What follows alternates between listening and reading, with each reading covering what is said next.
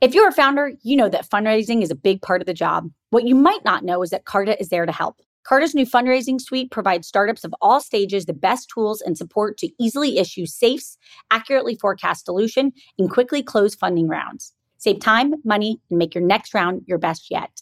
To learn more or to get started, go to carta.com/fundraise. That's carta.com/fundraise.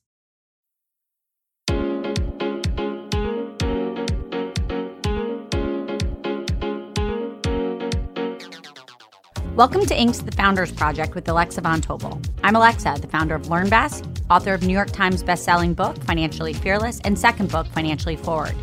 I'm also the founder and managing partner of Inspired Capital, a venture firm focused on the entrepreneurs of the future. Each week, we sit down with a top founder to share their story of guts, inspiration, and drive.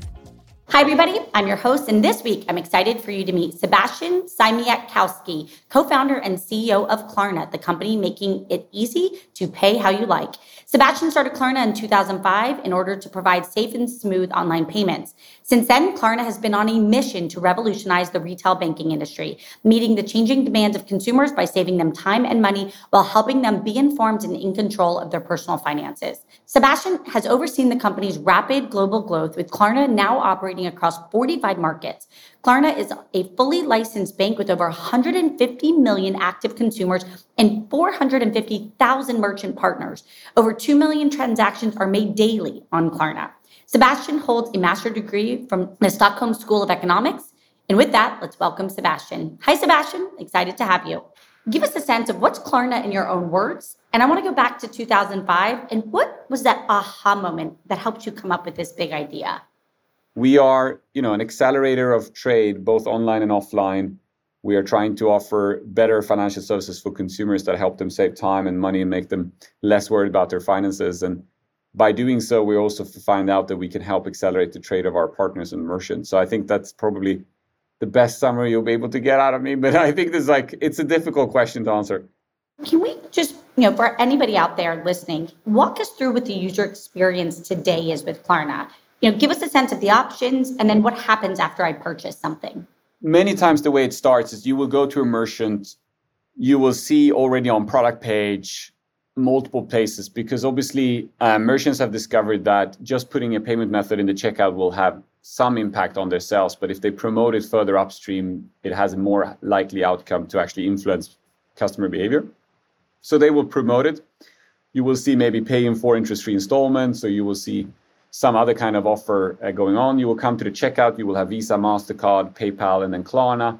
If you select Klarna, we have made sure that the first time experience from a friction perspective should be almost as low as using your existing card. So there should really not be a tremendous sign-up process or too difficult experience there, but really a one-click experience already on your first time you use it.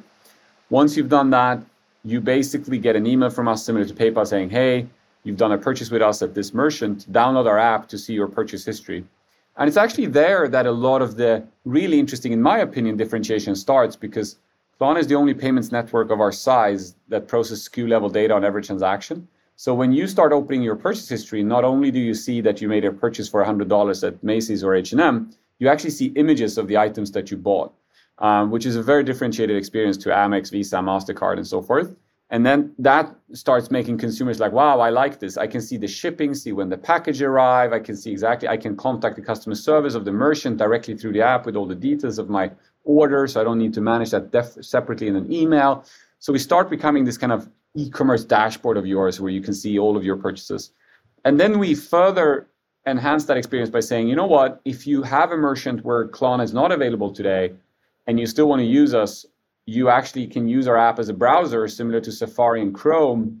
And then you can go to that website, say Amazon, for example, and you can use Klarna on Amazon, because what we do there is we basically create this, which feels a little bit like Google autofill or these Safari, Chrome autofill experiences, where we will pre-fill all the checkout aspects for you. We will create a one-time Visa credit card, put it into the checkout of Amazon, make a purchase on your behalf, so you can still pay any way you like. To Amazon, it looks like a standard credit card transaction. To the consumer, it looks like I'm shopping with Klarna.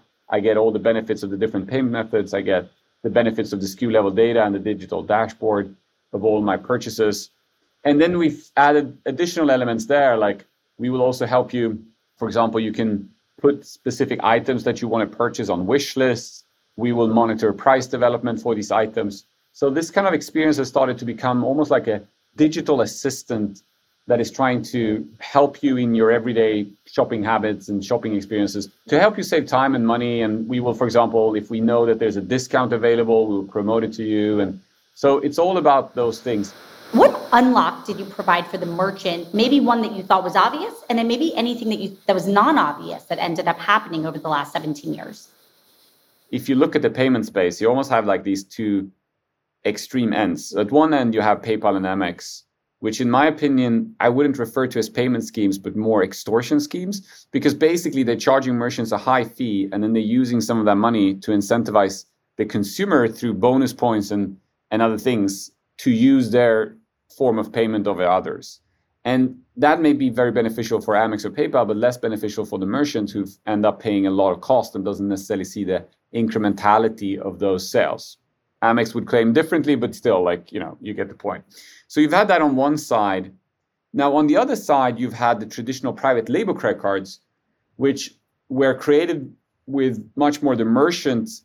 In the US, we had traditionally Synchrony, Alliance Data, and a couple of other companies who were creating these kind of private label credit card solutions, who were very much for the merchant. Part of it was like people that are paying cash in store. How do I make them to use a loyalty card so that I get identification, so I know who my customers actually are, so I can send them monthly offers and so forth through a monthly statement, but also make money out of credit, because a lot of those would promote fairly unhealthy, high interest-bearing credit accounts where you would revolve at 29% interest and so forth.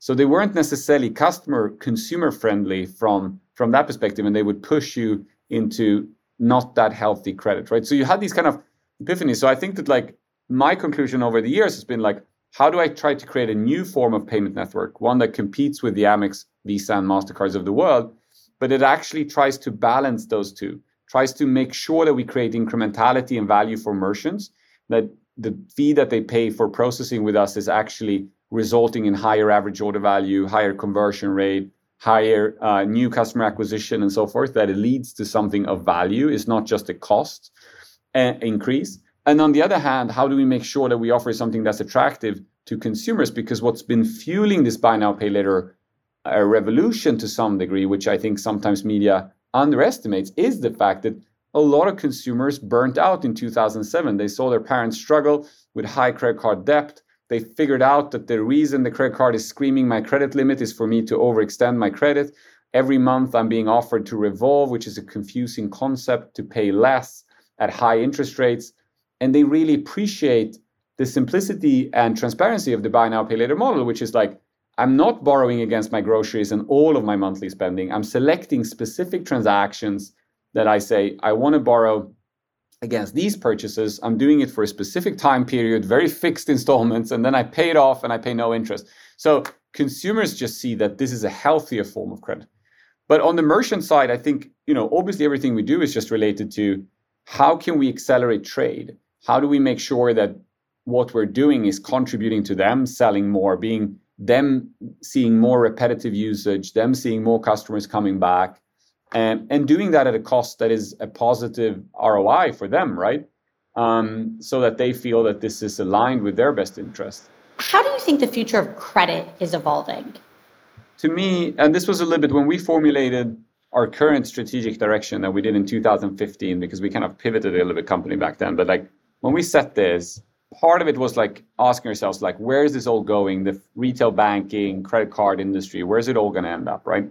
I had this vision we had this vision of, you wake up one morning and your computer / financial assistant, whatever, says to you, you know what, Alexa, I analyzed your mortgages tonight while you were sleeping. And I recognized that by switching from provider A to B, I'm going to save you $15 a month. And the only thing you need to do is say yes, right? And at that point in time, are you really going to care whether it was Capital One borrowing you the money, or this is you're just going to be $15, I'm in, right?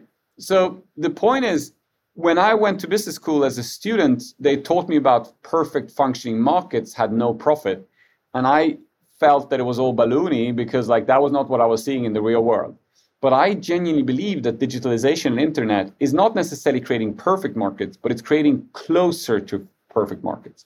So what this means is that the financial industry today, if you look at banks, what they talk about is maximizing interest rate spread, which basically is actually not aligned with customers' best interest, because what it means, if you translate it, is charge consumers as high interest rate as possible on their lending and then give them as little as possible on the deposits. That's the interest rate spread maximization, which is counterintuitive to what consumers want, which is highest possible interest rate on your savings and as low cost on your loans as possible, right? So what this led me to believe, and then I saw like things, I mean, I know Dave has been, struggling, had their own challenges, but there was something very interesting to the original concept of Dave in the US, which was the idea that like you connect all of your credit lines and then they automatically move your credit balance to the lowest interest bearing of your current providers.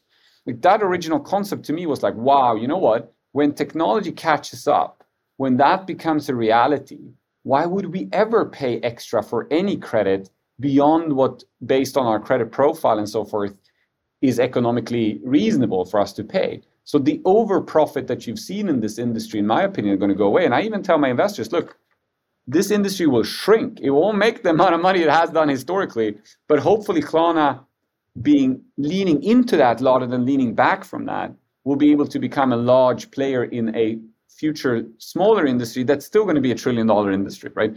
To me, the epiphany of that and the conclusion was, who do you want to be?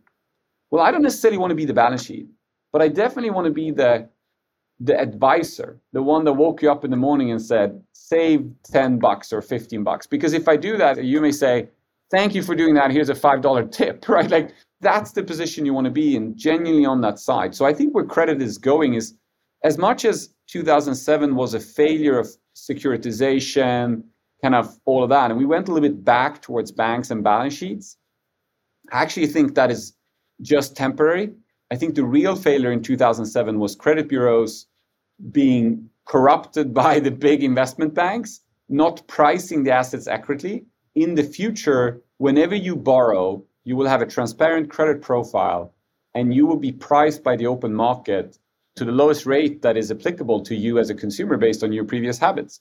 I would love to get your opinion of if we really fast forward 5 years, 10 years, and if software and AI and everything can get much smarter, where do you think the wallet could go? If one believes that that's the case, then what is the conclusion of that? The conclusion is that the future of banking is not the balance sheet. It is technology and data. And so what that means then is you got to be the best in the world. To some degree, the problem with current tech companies and banks is they're hoarding data, but they're not really good at taking that data and creating value for their consumers based on the data that they've hoarded. So the key, the winner is the one who becomes the best at understanding the data of their users and then providing value in the sense of saving time, money, or making you less worried about your finances, to your point, based on that data, right? And I think part of why that is not happening at a more accelerated pace is the switching cost that we currently still have within financial services. So the inability of me to switch between banks, etc., which partly open banking and so forth is here to solve for, but technically has not yet matured to the level where I, with a click of a button, say, hey, Capital One, I'm tired of you. I'm bringing everything, my transaction history, my reputation, my credit, everything that you know about me, I'm now bringing to Chase. And I'm showing that to Chase, and Chase says, you know what, based on that, we can do this for you, right? Like in that world where that becomes that simple, it will be stopping about creating like these artificial monopolies and increased interest rates. And to some degree, banks are really fighting against that level of mobility, because then competition will really be about creating the most value. And I think that's what should be aspiring for. And then what I'm trying to make sure with Klarna is that I am one of the companies, or we're one of the companies in the world that's the best at transforming that data into valuable things for the consumer. And I think the benefit we have, for example, one of the things that we identified in that direction was, okay, we're the only payments network in the world at scale that has SKU level data. So again, coming back to that I know not only that you bought for $100, but I know the exact items, the product, the sizes, the colors, etc. Everything else equal, if I use that in a mindful way to the benefit of my consumers with their consent, then in that case, if I develop and explore how that can be used, we can be a market leader in creating something of value to consumers ahead of others. that then allows us, because I do believe in the end, I don't think it's a winners take it all market, but I think it will be 4 or 5 large players in that space who will dominate in the kind of retail banking / bank. And I think there will be global, because it is a scale game to a large degree and a data technology game. I think there will be global as opposed to more local players that we've seen historically, right? So in banking. So yeah, I would very much agree with you on that kind of end game. You now are in 45 countries and growing. What's the playbook to rolling out to a new country, and how have you done it so well? If you want to grow that global presence, working together with international brands that sell internationally, in addition to that, we try to actually build great experiences on a local basis. It is the most effective customer acquisition channel that we could have to grow in all these markets. So our partners are extremely important to us because they obviously bring new consumers into the franchise. And they do so at a very efficient cost compared to if I would, let's say like Revolut, try to acquire them myself. So Revolut does an amazing job. I'm a big fan. I think it's impressive what they're doing. But the point is still that it's a very different setup. So a lot of our international expansions is actually through the partnerships of our global brands. If we work with a Nike or an H&M or whatever, they help us grow on an international basis. And then at the same point of time, because I do believe that the end game here is the scale game that we just talked about, I do think that global presence actually matters. It's important.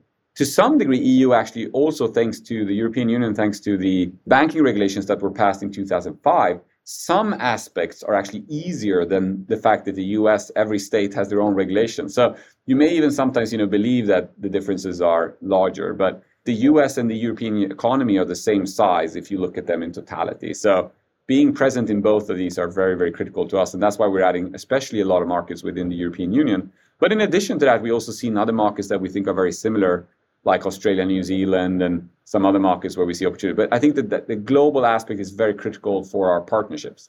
And we'll be right back after a message from our sponsors. Alexa here. Not only do I get the opportunity to speak with all types of founders on For Starters, but I'm a repeat founder myself. We all know how vital fundraising is to a startup. Carta knows this too. That's why they had founders in mind when they created their fundraising suite, providing tools and support to take the friction out of fundraising. They save founders time and money, allowing you to focus on your goals, not the admin work needed to close a round. From simply issuing safes to quickly receiving funds, Carta Fundraising Suite helps their cap table customers raise a better fundraising round. To learn more or to get started, go to carta.com/fundraise. That's carta.com/fundraise. Okay, Sebastian, I'm going to transition to you. Was there one thing your parents did when you were younger that stands out as something that has helped you be this successful and sort of stay committed even in the hard times? My parents were economical refugees from Poland. And, I was born in Sweden, but just a few months after they came here. They were intellectuals. They had academic backgrounds, but my father was driving a cab and was unemployed for some period of time and so forth. And I think it created a little bit, which I think is probably quite common to immigrant kids, a little bit this sense of like unfairness. Now, life isn't fair, but like point is it creates this like, why does the Swedish kids have this? And why does these families have this? My parents deserve something different. And it creates this sense of unfair. So like a little bit of like you want to get back at the world. You want to show that like you deserve something different as well. I think that was part of the hunger. But I think another thing that they always taught me, and I don't know how they did this actually, because I think it's a difficult thing to teach someone, but like they always taught me everyone's equal. And I see that still today, even, obviously now Klarna's become this big thing, but even before, if I, many years ago had the chance to like meet the king of Sweden or whatever, it's cool. I'm not saying it's a celebrity, so it's cool, but it's a human being. And so I think there was something ingrained in me that like everyone's equal. And that also means that I have the same opportunities as everyone else. Nothing is kind of impossible. If somebody else has been able to do it, then I should be able to do it. Like there's never been that idea that like we're different or whatever. To me, like everyone's equal, everyone has the same prerequisites. Now that's obviously not entirely true. People do have different prerequisites and have been given different DNA and different, prerequisites in life and all that. But still, I was very much ingrained in me that everyone's equal and everything that everyone else can do, you can do. So I think that definitely has helped me. What attracted you to entrepreneurship so early? Can you remember? No, that's the thing. That's one of the questions that I've never been able to answer. I don't really fully understand why, because, my dad really wanted me to be a doctor. He himself studied for a doctorate and finished, so he wanted to be a medical doctor. Like, they did a little bit of that kind of stuff when I was a kid. They created this book that they were selling together as a small company. My mom was running a small businesses and stuff, but obviously money was part of it. In a very socialistic country that I was brought up in, which I admire and I think is amazing. But there was fun, like there was this TV show, children's TV show, where like when I look at it today, I recognize the purpose of it. She was this girl and she had two boyfriends, like, or she was like hanging out with two boys and she was supposed to choose her boyfriend. One of them being this naturalistic kid that was just nice and friendly. And the other one being this like kid from a very rich family with like, you know, a garage full of toys and stuff. And he was also obviously the bad boy that wasn't nice and stuff like that. And now as I look at it, I laugh about it because I realize in this socialistic upbringing, it was supposed to teach me to admire and want to be like that kid. But I just looked at the garage full of toys and I was like, I want a garage full of toys. You know, like, so I think they failed at that like ambition to kind of provide me with that. So I think definitely, obviously, there was something also pure materialistic about the fact that like, I saw families around me with parents which seemed similar to my parents, but they just had a better life. They were traveling, they were doing things, and obviously there was also an urge for that. So I did to some degree associate entrepreneurship also with economical standards and abilities. But there was also a big fascination just for business, and I think money has been part of it, but I don't think it's the whole. If it would only been about money, I would have quit a long time ago. What keeps you going? Is there a hack? Is there something you do that in those really hard moments, you lean on it and it helps you say, all right, I can put in 3 more years. I can do 5 more years. And if so, what is it? Well, there's a couple of things. Well, one of the things that really has impacted me is that before I started this company, me and my co-founder, Nicholas, came up with this crazy idea when we were like backpacking a year, taking a gap year. And one of the ideas that we did was that we were going to travel around the world without flying. This was far ahead of the stigmatization of flying that exists today. So I feel we were a little bit ahead of the game. This is like 2003. And one of my reflections is coming back. We had very little budget. So we were traveling very intensely, just moving from city to city. And we obviously wanted to check off like, oh, Paris, Eiffel Tower, next time, you know, whatever. And we were like going from place to place. Coming back after 143 days, digging up a bottle of champagne that we had buried in St. Moritz where we started in the Alps, and celebrating, I had this epiphany that for a large part of my life, as you were doing the same things every day, days kind of went into each other. But for the 143 days today still, because I was changing environment every day, I still can close my eyes and remember every day from that trip. I have some unique memory from almost every day. And so it made me really realize that as much as it sounds like this cliche that life is a journey and it's not about the end, it's about the journey itself and so forth, it's genuinely true for me. And the same applies for me in Klarna, that like, yes, obviously, I'm sweating, I'm crying, I'm stressed when our valuation drops and the market is screaming and media is writing all these things. It's freaking hard, but it's also the experiences that I will remember. It's the war stories I will tell when I'm sitting and talking to my grandchildren. It's not going to be the fun days when I was, you know, just enjoying life and things were good. And also that stress and that those times when it's been very challenging, that's the time when I've learned the most, when I've developed the most as an individual, as a leader, where I've, you know, had the most interesting experiences. And as I joke about it, when you go on vacation, you don't remember the sunny days, you remember the thunderstorm and you were running and rushing in, you know, and like whatever. I really find that as part of life. I'm not saying I celebrate those experiences always or that I'm welcoming them and please give me more stuff. But to some degree, I do. I do think that like it is, friction is underestimated as an important part of life. You know, I was even laughing about it because I was at the zoo with my kids this weekend, and they were starting to tell that like, yeah, well, one thing we realized with animals in captivity is that like, we don't just give the lions meat anymore. We dig it down and we make them search for it and, you know, fight for it because it keeps them more happy and content. And I was like, oh, that's kind of it. It's the same for me. I need, you know, I need that. Like, just don't serve it to me. Like, I'll be unhappy, right? Like, make me dig. Yeah, exactly. Make me dig, right? And so I think that like, and I'm not judging. I know that every individual has different prerequisites in life, have different circumstances. You know, I do recognize some people need support and life is different and so forth. But for me, personally, I really don't necessarily see it as a negative. I see it as a fantastic learning experience, and you know, what doesn't kill you makes you stronger. So like, I think that's part of life, and I don't think that is a negative part of it. I want to move to the quick fire round. I'm going to ask 3 questions, and I just want the first thing that comes to your mind. So in 17 years, can you remember the biggest pinch me moment, the moment where you came home and maybe said to your wife or to somebody else, I can't believe that we pulled that off. Something happened that made you so joyful. What was it? Well, I would say probably one of the biggest ones was winning Macy's in the US. I think that it was a very interesting struggle between us and Afterpay. It was basically a lost case. They kind of informed us that they would go, and then I was actually on Christmas Day, I got an email from a very senior member at Macy's that told us that they were going to go with Afterpay. And this was at a very critical time when we were growing in the US. And I was like, if Afterpay gets that, it's going to be very difficult. And then things turned around. A few weeks passed. We continued working hard on it. COVID happened. That also changed things. And then a few months later, they signed with us instead. And I knew that was that immense, that was such a critical account and such an important part. And it was just so much hard work behind making that happen. If there is a book that has impacted your life materially in any way, it can be any book, doesn't have to be a business book, what was it? If I would mention non-business book, I would take The Never-Ending Story that I read as a child, and now I'm reading it to my children. I'm just crying as a baby when I read it. It's an amazing, amazing story. It's just fascinating. And you can read it, when you read it as an adult, you just see it in a very different light. And it also, obviously, because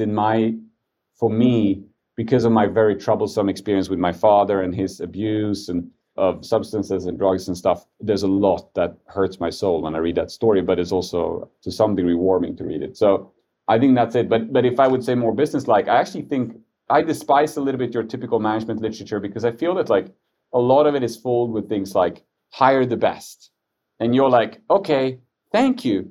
That's great advice, but where do I find them and how do I recruit them and who are they? And what questions do I ask to identify them and whatever. It's become so high level and superficial, right? What I really like is the 5 dysfunctions of a team, because it is very concrete. And it's just about okay, I have a management team and I'm sitting in a meeting and I'm recognizing half the team is zooming out and on their computers and not paying attention. Is it supposed to be like that? Is that a good functioning team? Are we being constructive? Are we making the most out of our time? And if not, what can we actually practically do about it to build a better functioning team that is actually comfortable challenging each other, having constructive feedback, and so forth? And that book is just very, very concrete in what are the actions that you can take as a leader to try to create a better functioning team. So I really like his books because they're very, very concrete.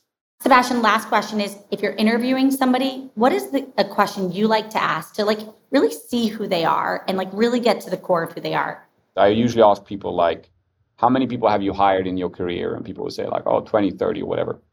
And then I ask them, how many of them that you hired were great?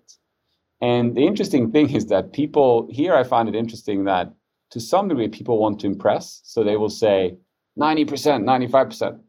But talent is rare and recruitment is really hard. And to some degree, if you say that, I'm almost thinking, have you really put the bar high enough? So I think it's almost a fun trick question in a way, because actually I prefer people saying 40, 50% and say it's very hard to find great talent, because it is hard to come about great talent. They're rare to come about. So those kind of questions are fun because the right answer is not necessarily what people think is the right answer. You almost want them to say 10%. Yeah, exactly. Because then you have a very high bar. So that means something good, right? Yeah, that's right.